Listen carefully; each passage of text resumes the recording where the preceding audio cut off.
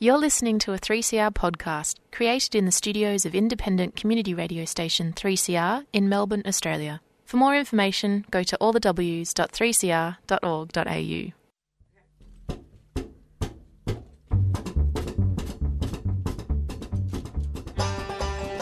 G'day, Annie McLaughlin here for this week's edition of Stick Together, focusing on union news, worker stories and social justice issues. This program is produced in Melbourne for 3CR and the Community Radio Network with the support of the Community Radio Foundation on the stolen lands of the Kulin Nation, and we pay our respects to their elders past, present and emerging. This is a big week for economic announcements that will affect everyone as Australia weathers the COVID-19 storm. The rate of JobKeeper and Seeker payments are under review, with the federal government's mini-budget on Thursday expected to announce reduction of JobKeeper to around $1,000 a week to Christmas after September, and a potential decrease of JobSeeker, the rebadged New Start/Dole, to pre-COVID poverty levels. Getting a jump start on the government on Monday, the ACTU, the Australian Council of Trade Unions, announced its National Economic Reconstruction Plan. On Tuesday, a coalition of union social welfare organisations, not-for-profits and individuals, including the Australian Unemployed Workers Union, the Anti-Poverty Network, Fairgo for Pensioners and First Nation groups, launched LIFE, Living Incomes for Everyone, demanding the retention of the increased JobSeeker payment past the September deadline set by the federal government. We will hear a little of what the ACTU President Michelle O'Neill had to say when launching the ACTU's National Economic Reconstruction Plan. COVID-19 has lifted the rock on insecure work and casualisation. Victorian Premier Dan Andrews has said about 80% of Victoria's new cases since mid-May are being driven by transmission in workplaces, including private sector aged care, where, as the health worker union, the HWU, has pointed out, workers are on minimum wages and are casual, thus requiring them to work in more than one place to put food on the table. Added to this is the inadequate PPE, personal protective equipment. The stoush about the shortcomings of an economy built on a flexible workforce, code for insecure and underpaid, also came to the fore in the original problems with containing COVID at quarantine hotels in Victoria, with security guards at the centre of the controversy. Today we'll hear from the security guard who blew the whistle. But first, some union news.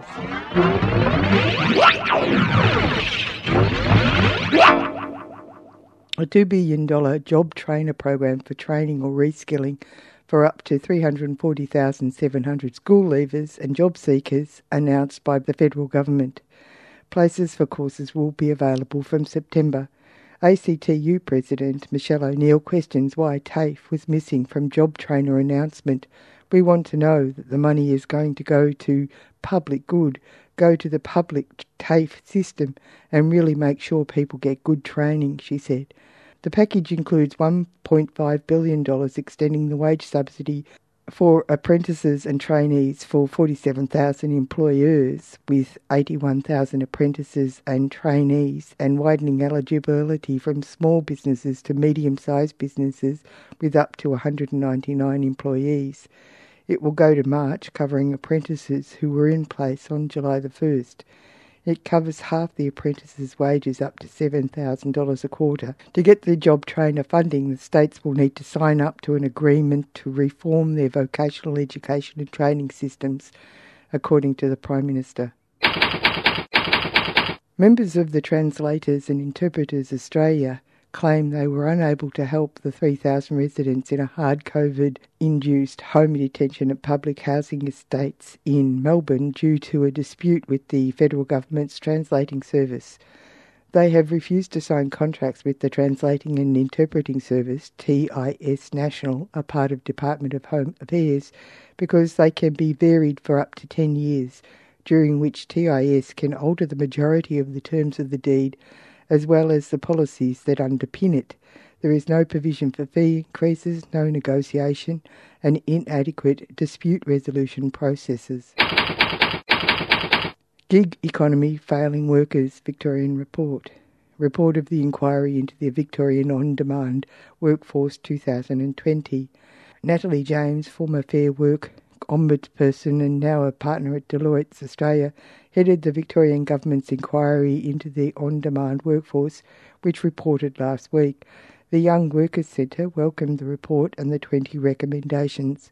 The report reveals gig economy workers, who are predominantly young migrant workers on temporary visas, are being paid significantly below the national minimum wage and do not have safe working conditions.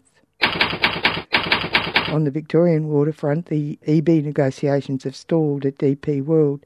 MUA Victorian Branch Secretary Shane Stevens said despite an in-principle agreement in October 2019, DP World is refusing to meet with the union, with 30% of the workers forced into redundancy since COVID-19. The union has set in motion protected action voted by the on-site committee. Mr Stevens said it will include bans, hour stoppages in certain parts of the ship for maintenance and general operations. The protected action starts from 12 a.m. on Tuesday, July the 21st, affecting the Melbourne site as well as Brisbane, Port Botany, Fremantle and Sydney. The Maritime Union of Australia will take a national approach to all disputes ongoing. In overseas news, in the US, thousands of workers will walk off the job in more than 25 cities on July the 20th in a mass demonstration called the Strike for Black Lives, organised by a coalition of black advocacy groups and labour unions, including the Service Employees International Union, the American Federation of Teachers, the International Brotherhood of Teamsters, and United Farm Workers. The strike takes aim at various industries in which black workers are disproportionately represented, including fast food, airports, gig workers, nursing and home health aides. Demands include higher wages and the right to form unions. Still in America, Target's shipped delivery drivers strike as Target slashes rate by 1/3. During the pandemic, Target hired more than 10,000 drivers as independent contractors through its app service Shipt. Despite the boom in business, Shipt recently released a new revenue model that has decreased take-home pay for some drivers by 30 to 40%. Scores of Target Shipt delivery workers across the US went on strike to protest the wage cuts. Suddenly, I was out $500 to $700 a week, one driver said. The change was so discouraging. Shoppers in San Antonio took a big hit and I had to find a new job at a call centre, he said. While on a sobering note, over the summer of protests, police have fired rubber bullets at demonstrators on scores of occasions, leaving manufacturers struggling to keep up with the demand for rubber bullets. Behind that demand is a workforce of low-wage workers with no benefits working up to 12 hours a day. Safariland, a $450 million company run by investor Warren Kanders, relies on a rotation of low-wage temporary employees. 6 workers with Safariland said that they were paid between $10 and $12 an hour with no benefits, and sometimes were expected to work up to 12 hours a day, 6 days a week, to meet the company's production orders for less lethal weapons. You're listening to Stick Together, workers' stories and union news. No, it's a war on the workers. War on the workers. No, it's a war on the workers.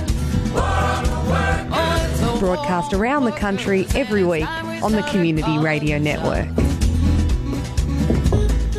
You are listening to Stick Together, workers' stories, union news, social justice issues.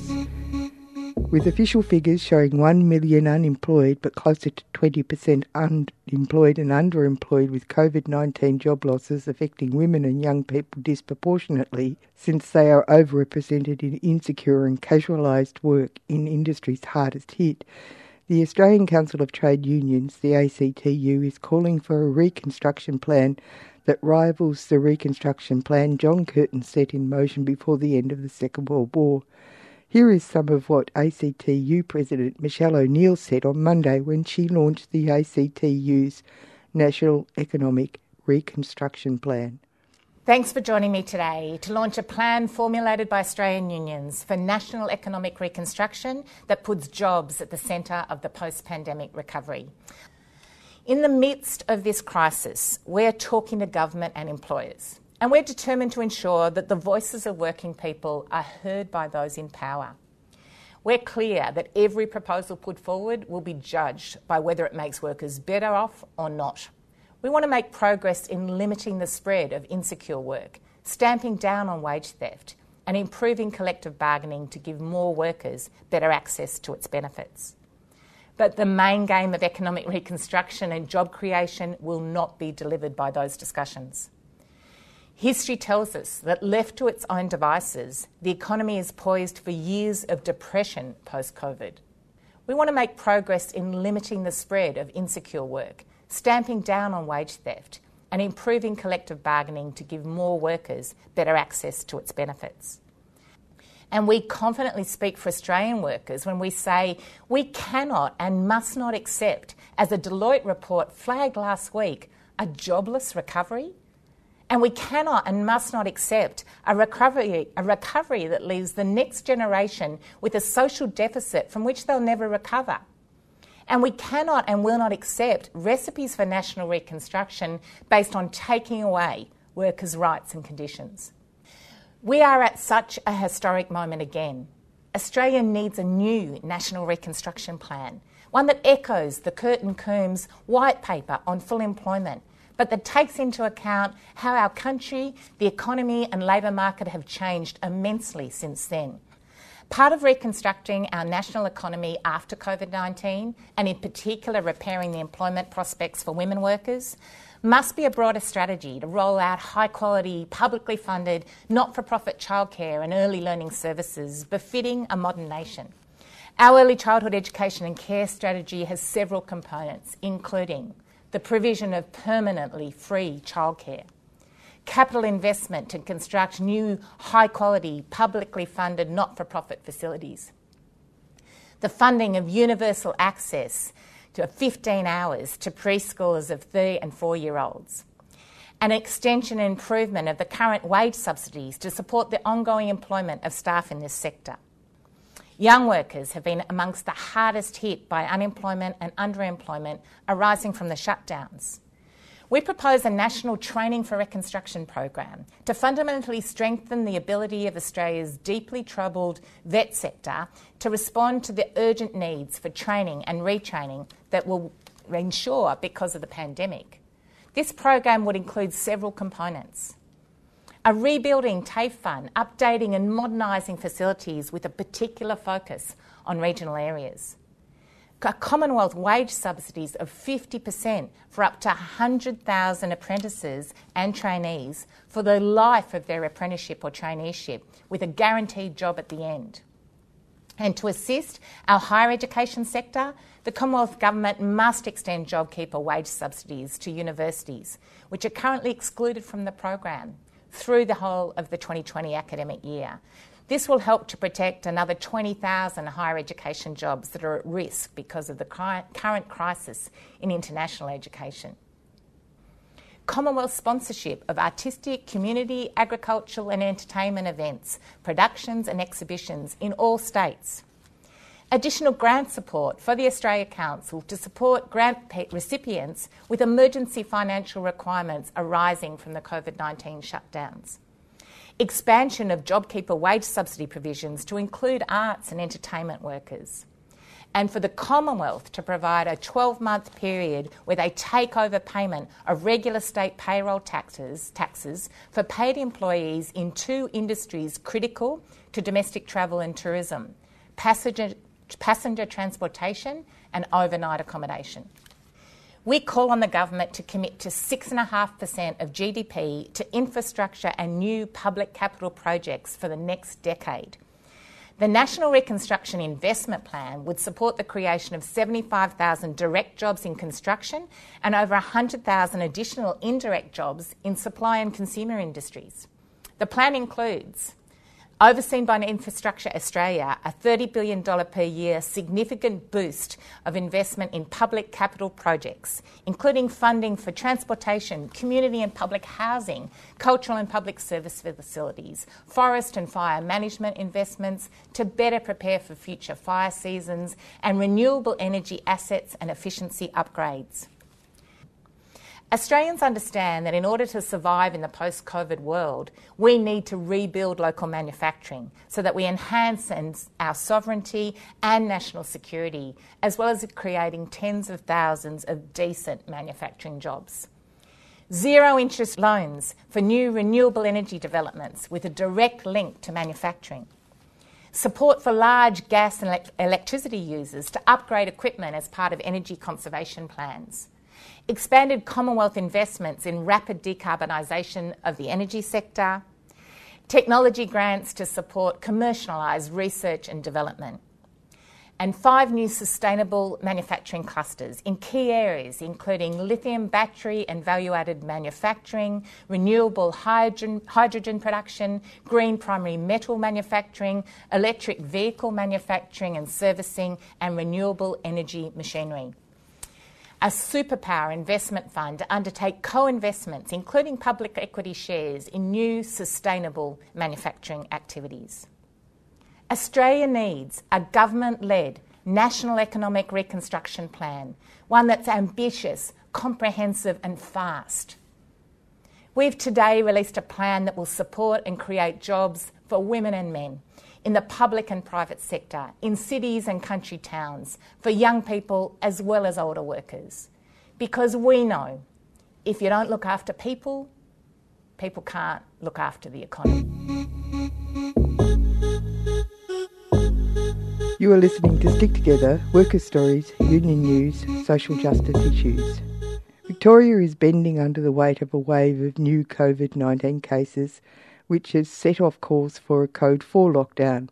Not sure what that is, but it seemed to have finally dawned on the authorities that low wages, insecure work, casualisation, lack of personal protective equipment provided by employers, and sufficient training might actually impact a population's ability to contain a pandemic. People without pandemic leave, low incomes and responsibilities may not have the luxury of staying at home or working in only one location. The outbreak caused by slack security at a quarantine hotel has exposed the shady operations of subcontractors in the security industry exploiting predominantly overseas students.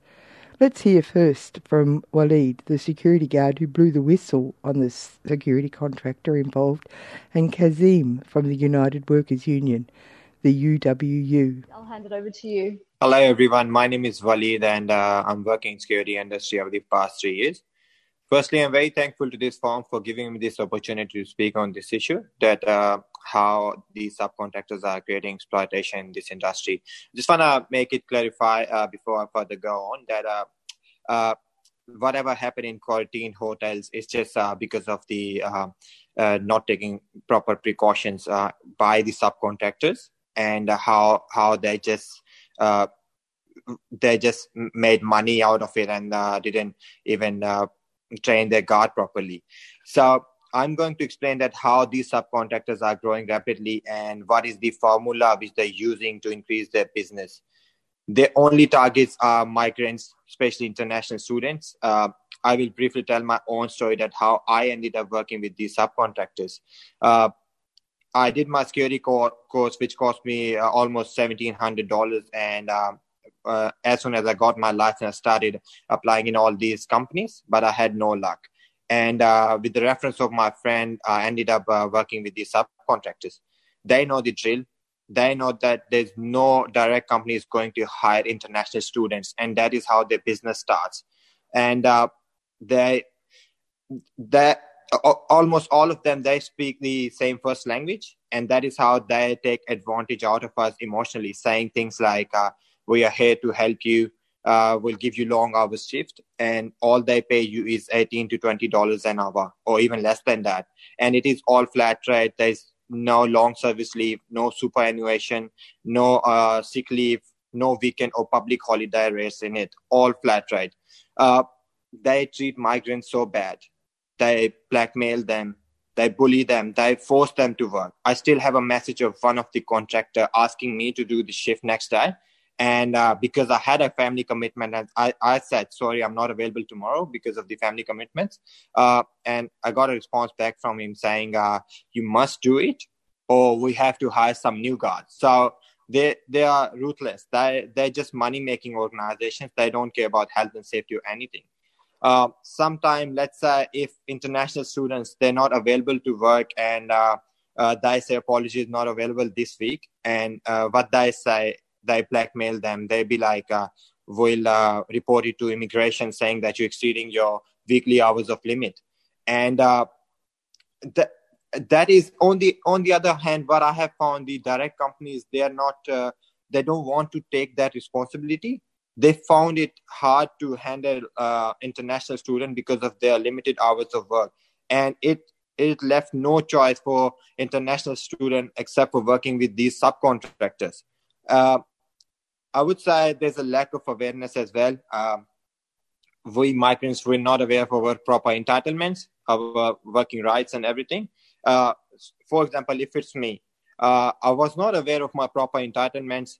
I mean, I knew that these subcontractors stealing money from me, but how much, I was totally unaware of that until I joined United Workers Unions and met people like Kazim and Nick. I personally think that union, it is very important in every industry. It helps the people to speak about their rights, what is going on at their workplace. They just give you that opportunity, and I'm very thankful to them. And sadly, it is not just that security industry, it's just happening in every industry. All they pay you is $13 to $20 an hour, and which is a complete flat rate. And especially from migrants, they just take a lot of work from them, and then at the end of the day, they just pay them nothing.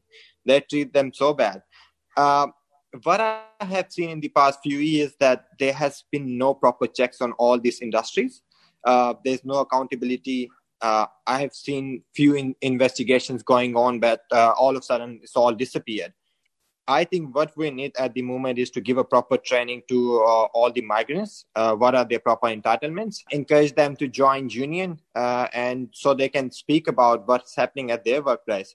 Also, I want to include one more point, that as per the growing numbers of issues and increasing day-to-day expenses, if government can increase the student hours limit up to 30 hours a week, right now it's 20. So they can work having the proper entitlements and not be dodged by the subcontractors or the employees.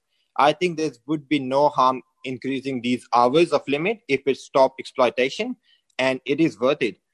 And I also think that it is an ongoing issue since more than a decade now, and there's nothing comes up, and it is the right time to fight for it. Thank you. Thank you so much, Waleed. And I'm just going to hand it over to Kazim Shah, who is also an organizer at the United Workers Union. Thank you, Kazim. Thank you. That was awesome. Thank you, Waleed, for sharing your story. I'll introduce myself. When I listen to Waleed's story, it just matches my story, because I also was an international student, came to Australia in 2009, and I worked in the security industry for 9 years. And it is the same thing happened to me. And that was the reason I became a union delegate and tried to help and make sure that what I went through, other people don't go through that. And we need to, it's so important that the union, all these stories which are coming out from the hotel quarantine and other places, those stories wouldn't have come out with the help of the union, because the union are the ones which are listening to the workers.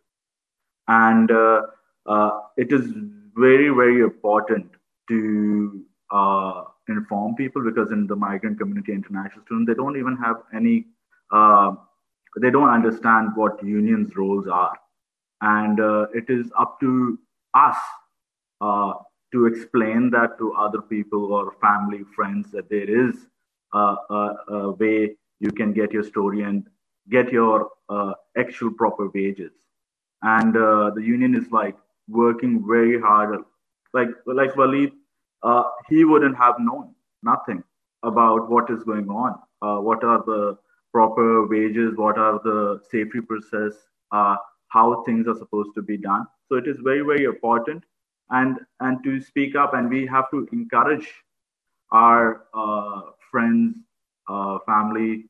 Everyone needs to tell them that, because what is happening is a lot of people, they don't understand. And for me also, when I was working with subcontractors myself, I had no clue. And I met a union person.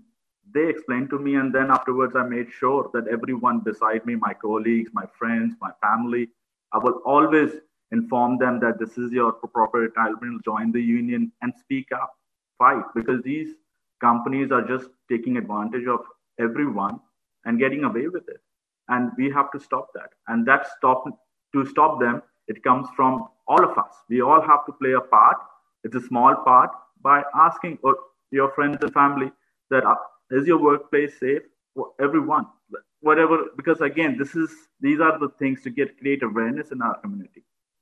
And we are having a security review in which we are trying to get the LRD, which is the licensing regulatory division, that we are trying to get those, because some of these organizations, these government organizations, are issuing licenses to these companies, and they're stealing money from the employees, and they're playing a criminal thing. And again and again, I have seen stories where they use an alphabet sort of company, ABC. Then they steal money, they close the shop by bankrupting themselves, and then again they start another company. And they Sorry, Kazim, just 1 minute left. Thank you. Yeah. Then they do the same thing, and this is happening again and again. And I will request that if any one of your friends and family are working in the security industry, they should take part and do those submissions and bring change to their workplace. That's it for Stick Together this week. The podcast is available at 3cr.org.au or iTunes, and you can contact the producers of the show at sticktogether3cr@gmail.com. My name's Annie McLaughlin. Remember, wherever you are, whatever you do, there is a union for you. And until next week, stick together. This week, we go out with a song sent in by a listener. Join your bloody union.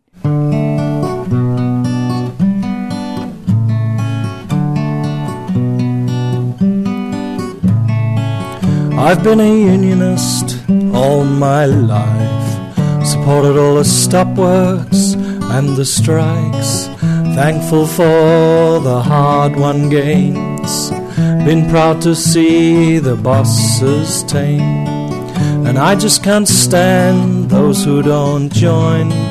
They seem to be becoming an increasing throng of workers who take Union 1 conditions, but don't want to pay the annual subscription. Join the bloody union if you got any conscience. Join the bloody union if you got any common sense. Don't ride on the backs of your hard-working mates, whinging about freedom and high union rates. As far as I'm concerned, they can all go to hell. Give up all the conditions and pay rises as well. Work 12-hour days for under-award wages, suffer exploitation like the Middle Ages. Join the bloody union if you got any conscience. Join the bloody union if you got any sense.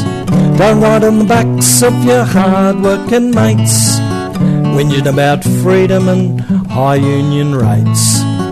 Freedom not to join is a philosophy we don't need, belonging to the bosses and the right-wing creeds. Do your duty and get a union card, and be welcome at any place or yard. Join the bloody union if you got any conscience. Join the bloody union if you got any sense. Don't ride on the backs of your hard-working mates, whinging about freedom and high union rates. Oh, come and join the bloody union if you got any conscience. Join the bloody union if you got any sense. Don't ride on the backs of your hard-working mates, whinging about freedom and high union rates.